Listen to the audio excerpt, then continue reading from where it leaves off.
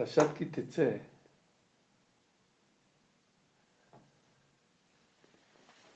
dice al principio de la Parashá, Kitetse la milhamá lo yoveja, cuando salgas a la guerra contra tu enemigo, untano Hashem lo queja, y te lo dará a ti Dios en tu mano, beshavita shivio, y tendrás gente cautiva.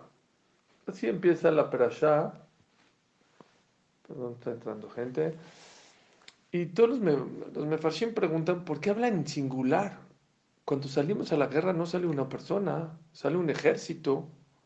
Ya vimos atrás que todo era todo un ejército el que salía a la guerra. ¿Y por qué la Torah cuando habla de salir a la guerra habla en singular? Entonces hay dos explicaciones que yo vi. Número uno, hay quien opina lo que siempre hemos hablado.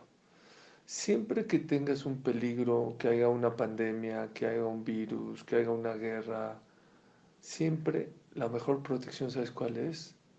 La unión. Por eso la Torah habla en singular. Quitetzela milhamá lo ibeja un tano Hashem me lo queja. ¿Cuándo Hashem te va a dar el enemigo en la mano? Cuando haya unión. Por eso toda la pandemia, desde que empezó hasta ahorita, nunca he escuchado a un jajam grande que diga, hijo, hay que tener miedo, cuidado, se va a acabar el mundo. No. Lo que sí han dicho es, cuidado con los pleitos. Ahorita, en momentos de epidemias, no hay que pelearse, no hay que discutir con nadie. ¿Por qué? Cuando hay momentos de peligro, ¿qué hay que hacer? Lo más importante. Cuando hay problemas de peligro, el mejor chaleco protector, ¿saben cómo se llama? La unión. Por eso la Torah habla en singular. Quitetzela milhamá lo ibeja. Cuando salgas a la guerra contra tu enemigo, como todos unidos, como uno solo, un tano Hashem lo queja, bella deja.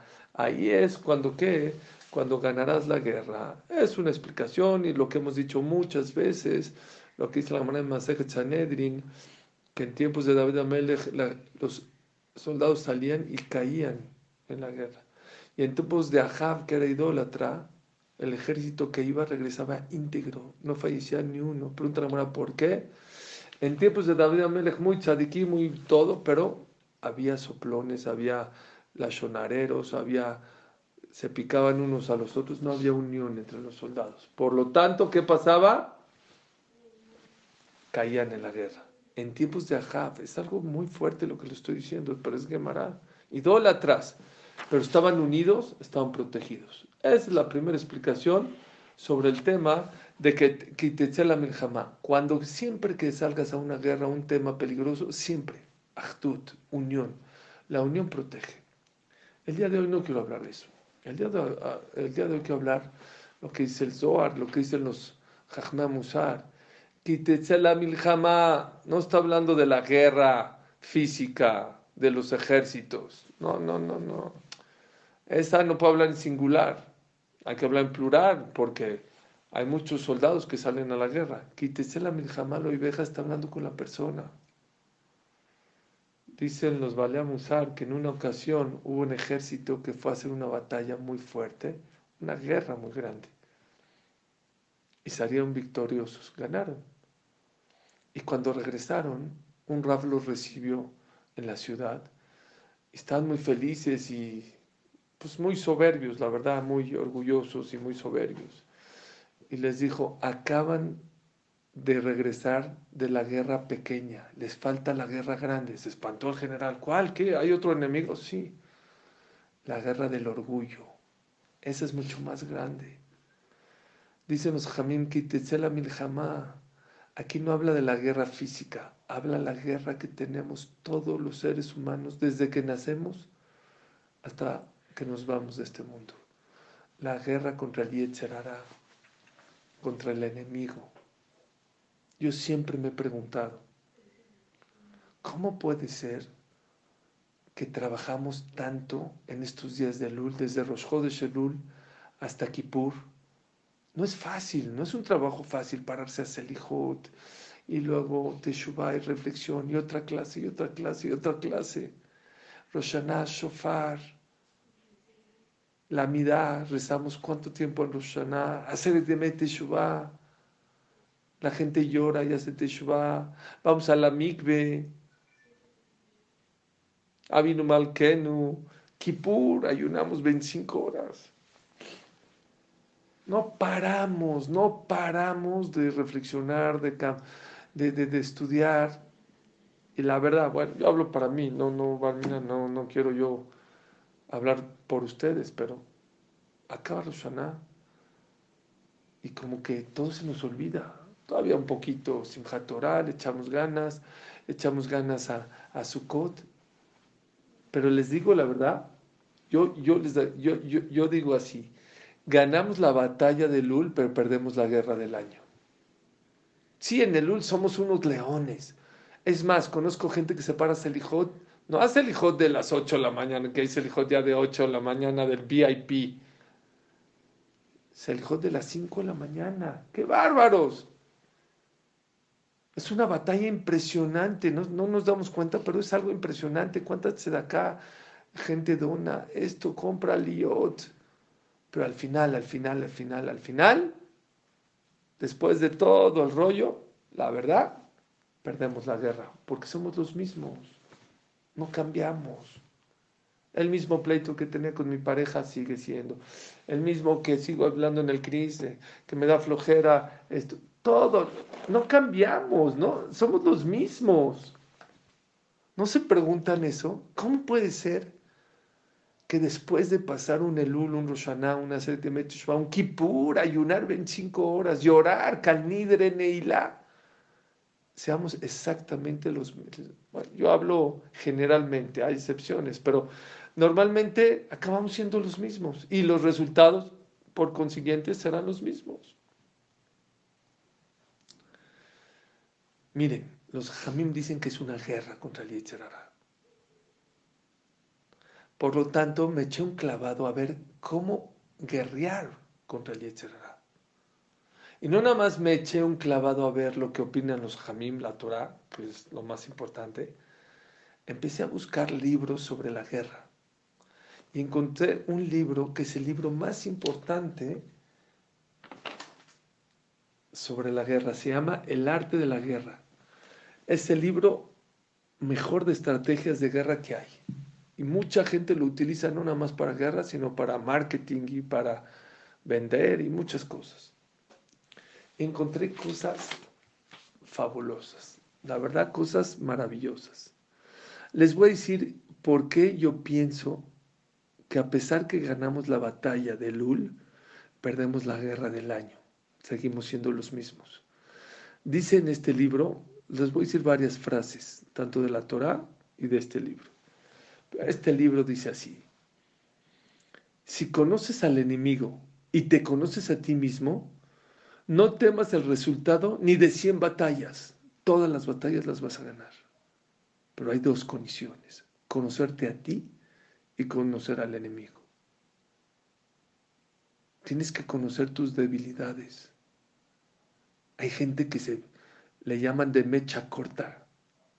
Se enoja muy fácil. Hay gente que le puedes escupir en la cara y no se enoja. Esa no es su debilidad. Pero el, la comida es su talón de Aquiles. Le cuesta mucho trabajo, cae en el taref muy fácil. Hay gente que la comida no le interesa, pero las mujeres, el perichut, tienes que conocer tus debilidades, tienes que conocer tus fortalezas. Entonces vean cómo dice la frase. Si conoces al enemigo y te conoces a ti mismo, no temas el resultado de 100 batallas. Este es el punto más importante. Si no te conoces a ti, si te conoces a ti, pero no conoces al enemigo, por cada batalla ganada perderás otra. Vas a salir perdiendo. Si tú te conoces perfectamente, pero no conoces al enemigo, ¿sabes qué va a pasar? Que al final vas a perder la batalla. Ganas una, pero pierdes dos, pierdes tres, pierdes cuatro. Cada ratito vas a estar perdiendo. Por eso el día de hoy quiero dedicar la clase. Ay, por cierto, me pidieron desde ayer que sea para Leilun Ishmat. Espérenme un segundito, perdónenme.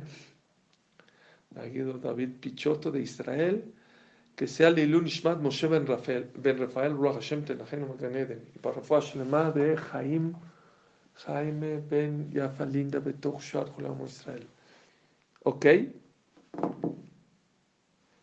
Si no te conoces a ti mismo, pero no te conoces a ti mismo, pero no conoces al enemigo, por cada batalla ganada perderás otra. Entonces al final sales perdiendo, no vas a ganar.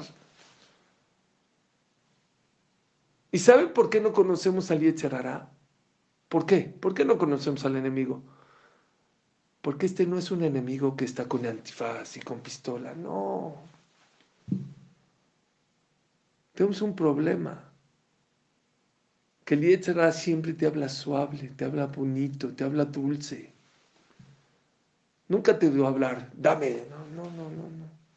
Entonces no creemos que es nuestro amigo. Creemos.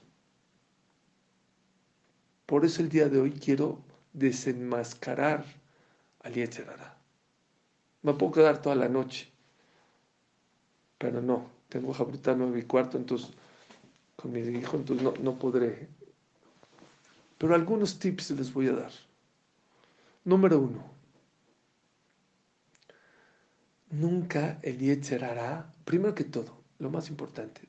Eizeu Gibor, ¿quién es el fuerte? Akobeshet Yisro. El fuerte no es el que pudre al otro, al que le gana al otro, el que le hace bullying al otro, no, dice el Pirkei Avot. Eizeu Gibor, ¿quién es el fuerte? Akobeshet Yisro, el que conquista su Yetzer Hará. No dice Eizeu Gibor, ¿quién es el fuerte? Aorek, el que mata al Yetzer Hará. Primer punto para que apunten. Al Yetzer Hará jamás lo puedes matar. No hay manera. ¿Saben cuándo lo van a matar? Cuando venga el Mashiach. El Yetzer Hará, dice Shlomo Amelech, es como la mosca. Se acerca, les ha tocado que estás comiendo y viene una mosca, ¿qué le haces? Se escapa. Ya dices, ya. A los 10 segundos regresa otra vez. Otra vez vuelve a regresar. Le vuelves a pegar, no. Le agarras un trapo y le pegas. No la matas. No la matas. Es escurridiza. Es escurridiza. El Yetzer Hará es como la mosca. Jamás la puedes matar. Jamás. Regresa. La corres, vuelve a regresar, la corres. Dicen que en la constante lucha que hay entre el arroyo y la roca, ¿quién gana? El agua gana. No por fuerte, por constante. ¿Saben por qué nos gana muchas veces el Yetzer Hará la batalla? Porque él es constante, nosotros no somos constantes. Nosotros somos como la espuma. Oímos una clase, ¡wow! ¡Qué bonita clase! Con la cabota. Pasan 2 minutos, se te olvida la inspiración y la clase se acabó. Es como una luz de bengala. La luz de bengala, ¡wow! ¿Qué luz es esto? ¿Saben cuánto dura? 10 segundos se apaga. No somos constantes en nuestro trabajo, en nuestra guerra contra el Yetzer Hará. El Yetzer Hará es constante, muy constante. Es el primer punto que quiero que conozcan. El Yetzer Hará es constante. La única manera de vencerlo es todos los días guerrear, todos los días, todos los días. ¿Qué flojera? Sí, tienes razón, pero ¿qué crees? Eso es lo que te amerita llegar a Olam Abba. Por eso venimos de Olam Abba. Antes de Olam Hazé, de este mundo, estábamos en el que se acabó. Pero Hashem te da y te da vergüenza porque es gratis. Dios nos manda a este mundo a luchar contra el Yetzer Hará, a ganarle, ¿para qué? Otra vez llegamos a Olam Abba, ahora me lo gané, no gratis. Y por eso, todo el tiempo que haya Yetzer Hará, tú puedes ganar mitzvot, tú te estás ganando tu Olam Abba, todo el tiempo que pelees con él. En el momento que llega el Mashiach, game over, se acabó, ya no hay más Olam Abba, lo que hiciste, hiciste, ya se acabó el Yetzer Hará, le van a hacer Shechitá, van a matar al Yetzer Hará. Entonces el primer punto, muy importante, el Yetzer Hará es constante. Número 2, siempre, como les dije, siempre el Yetzer Hará te va a hablar suave. Nunca nunca cuando pelea contigo, nunca te va a tirar no te va a hacer knockout. No, no, no, no. Dice el Midrash que el Yetzer Hara es como los perros de Roma. Así es el Midrash. Como los perros de Roma. ¿Cómo son los perros de Roma? Dicen que los perros de Roma, cuando el panadero sale de la panadería con el pan fresquecito, recién hornado, para irlo a vender a las 4:30, 5 de la mañana, el perro de Roma se hacía el dormido. Dormidito así.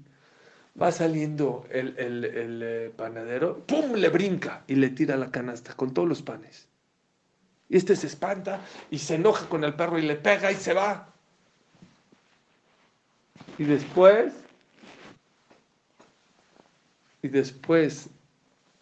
de que se va, empieza a juntar todos sus panes. Empieza a juntar a todos sus panes. ¿Y qué creen? ¡Ah! Dice, yo creí que me iba a quitar todos los panes. No me quitó nada. Le quitó un pan nada más. El Yetzer Hara es igualito. Nunca te va a agarrear, nunca te va a decir, por ejemplo, una persona que se para al minyan todos los días. No le va a decir, no te pares al minyan, ya. No, hoy no te pares al minyan. Hoy te dormiste tarde, estás cansado. Una persona que come kasher. No le voy a decir, ya no comas kasher, no. Estás de viaje, ya estás cansado, tienes hambre. Ahorita échate una Big Mac. Nunca el Yetzer Hara te va a pelear, te va a querer quitar todo. No, no, no. Él es suave, él te habla dulce. Te quita sin que te des cuenta. En Italia tengo un amigo que viajó a Europa y me contó que estaba en el subway, ahí en el metro de Italia. Le quitaron su cartera sin que se dé cuenta. Es exactamente el Yetzer Hara. No sientes, no te das cuenta. Te empuja, te empuja, te empuja, te empuja, te empuja. Y de repente te das cuenta que estás en el abismo. Y no te das cuenta, ¿eh? Es su estrategia. Abusado.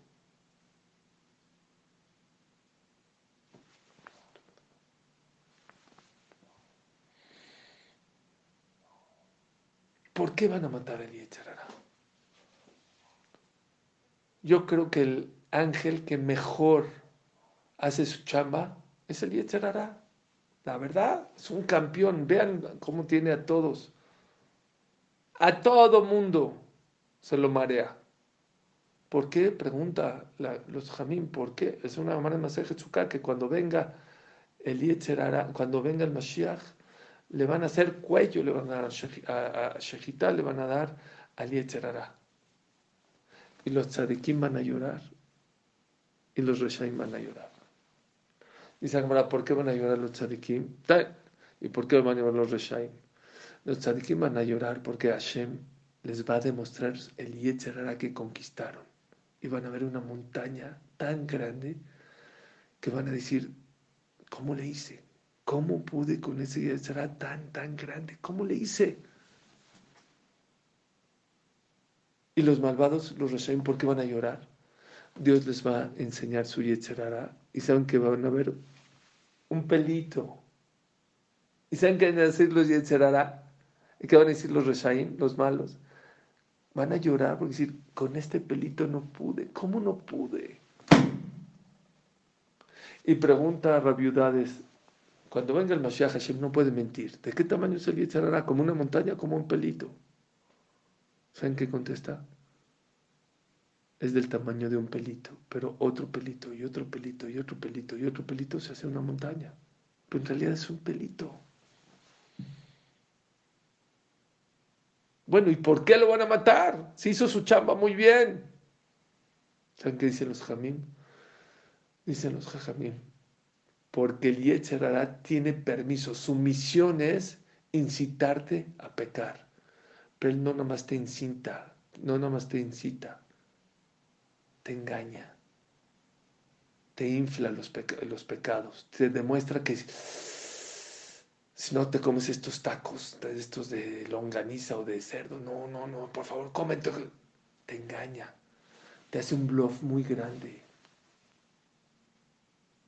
Y por eso lo van a matar. Él te puede incitar, te dice, mira, ahí está, pero te engaña. te hace ver que si no cuidas Shabbat vas a ganar más dinero. Escuchan este masé que me contó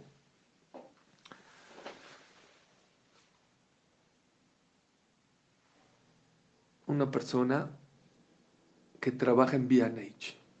B&H, luego lo googlean, ahorita no porque estamos en la clase. B&H es una tienda física y también es una página web que vende tecnología, foto, cámaras. Es muy especialista en cámaras.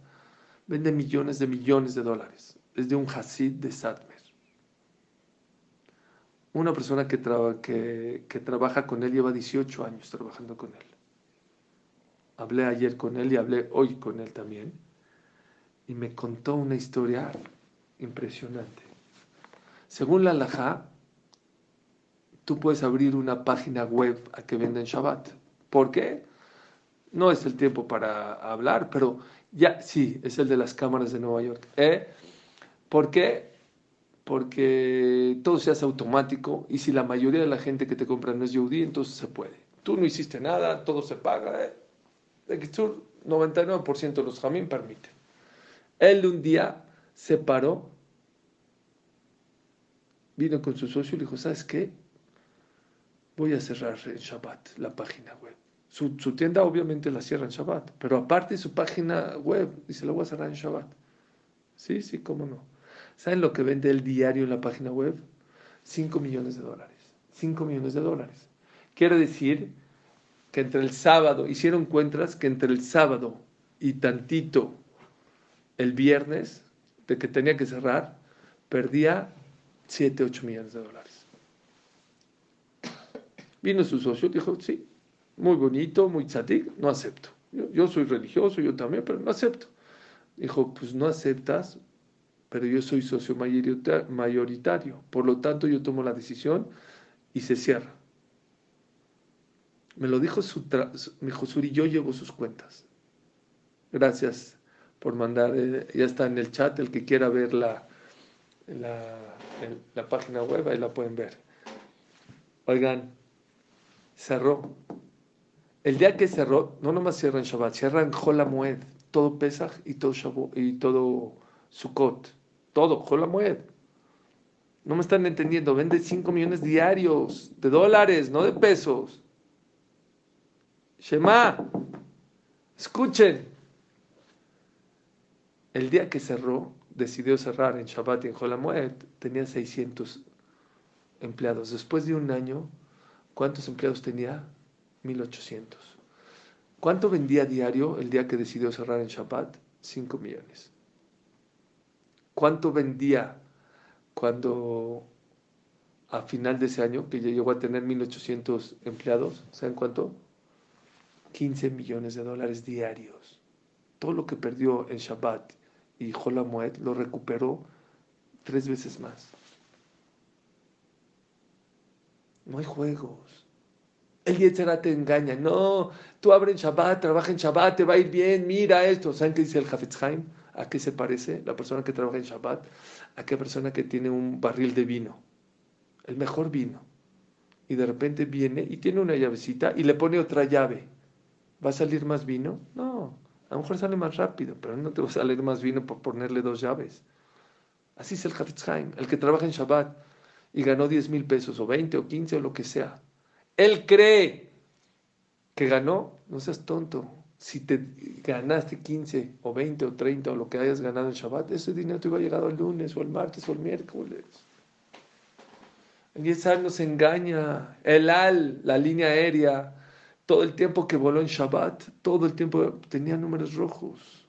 El día que Menachem Begin, Alaba Shalom, primer ministro de Israel, decidió que el Al no vuela más en Shabbat por 2 motivos. Uno, porque es una vergüenza que nuestra bandera esté volando en Shabbat en otros países ajenos cuando nosotros trajimos el concepto de descansar una vez a la semana al mundo y nuestras banderas están volando en otros países. Y dos, así dijo Menachem Begin, más de lo que el pueblo judío ha cuidado el Shabbat ha cuidado al pueblo judío. Nos protege no volar en Shabbat. Todo el tiempo que volaba en Shabbat tenía números rojos. El día que dejó de volar en Shabbat, impresionantemente, empezó a tener números negros. El día te marea, te enoja, te engaña, es ilusionista. Una vez una convención de Ballet Shuvah muy grande en un estadio en Israel. Fue la tele, de tan grande que fue la tele, el radio a hacer cobertura. Y al salir la gente de la convención, entrevistaron a una persona, a un Ballet Shuvah. Y había Ballet Shuvah, había Jajamim, habían Haredim, habían Hasidim. Y de repente se acercó uno de la tele o del radio a entrevistar a este Ballet Shuvah y le dijo, oye, ¿te puedo hacer una pregunta? ¿Quién crees que tenga más pago? ¿Tú, que me estás diciendo que es Baal Teshuvah, que estabas en lo peor y ahorita ya te hiciste religioso? ¿O a estos chamacos, pelones, con peot, que vivieron toda su vida en Bene Berak y que no conocen qué es un antro, qué es un cerdo, qué es una carne taref? ¿Quién va a tener más pago? Bueno, ya saben lo que dice la Gemara. La Gemara dice que es donde un Baal Teshuvah está parado, el tzadik más grande no se puede parar. ¿Por qué? Porque el Baal Teshuvah ya probó, es más difícil. Ya sé que es camarones, ya sé que es cerdo, ya sé que es trabajar en Shabbat, y te abstienes. Pero este Baal Teshuvah no contestó así, contestó al revés. ¿Saben qué contestó? Seguro que ellos van a tener más pago que yo. Dijo, ¿pero por qué dices eso? Dice, ¿por qué? Yo ya viví el otro mundo, yo viví la basura que es el otro mundo. A ellos el Yetzirah se las pinta muy bonito. El antro, y la música, y la borrachera. Yo ya pasé eso. Ya lo pasé. Hace como 20 años, 15, 20 años, me trajeron un caso de Shalom Bait de un señor que estaba metido en dianética, en depresiones, no saben en qué estaba. Y vino un amigo y lo dijo, ya deja todo eso, ven a estudiar Torah. ¿Qué es eso? Vino a estudiar Torah. Dejó todo, dejó la dianética, dejó la depresión, dejó todo. Pero se empezó a ser muy religioso, muy. A tal grado que su esposa, ignorante según mi opinión, se enojó con él. No, ¿qué? Ya te hiciste muy religioso. Oye, no. Y tenían pleitos fuertes. No, Shabbat, no. Tonta, mira dónde estaba tu esposo, mira dónde está ahorita. Dianética, depresión, Prozac, medicinas, ansiedad. Y ahorita está flotando. No lo bajes. No. Me acuerdo que le dijo una frase que me volvió loco. ¿Saben qué le dijo a ella? Sara, no se llama Sara, pero le dijo, Sara, mira, yo ya estoy aquí arriba, estoy en el jardín de rosas. Yo ya viví ese mundo. Ven conmigo, estás en la basura, vente, súbete conmigo. ¿Qué haces allá abajo? Ese mundo ya lo conozco.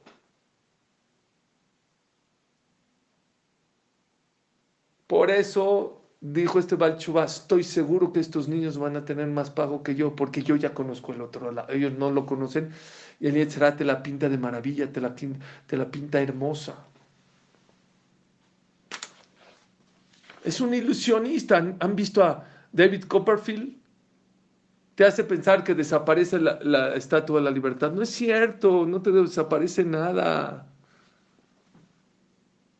Te hace pensar el Yetzirah que si eres bueno ya. No es cierto, eso no es suficiente para un yudí.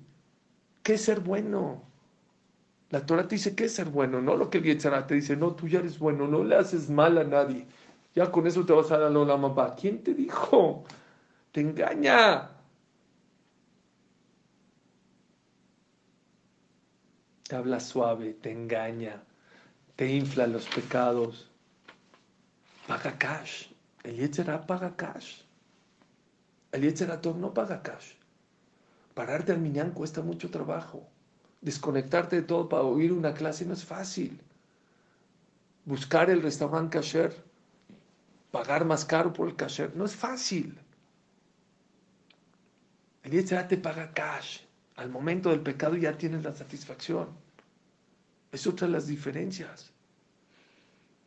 Y por eso mucha gente se va con el cash, se va con él. El Yetzirah no es así. Cuesta trabajo pararse, pero haz el hijo, la tefilá, pero ya que rezaste, ya que saliste, oh, qué maravilla.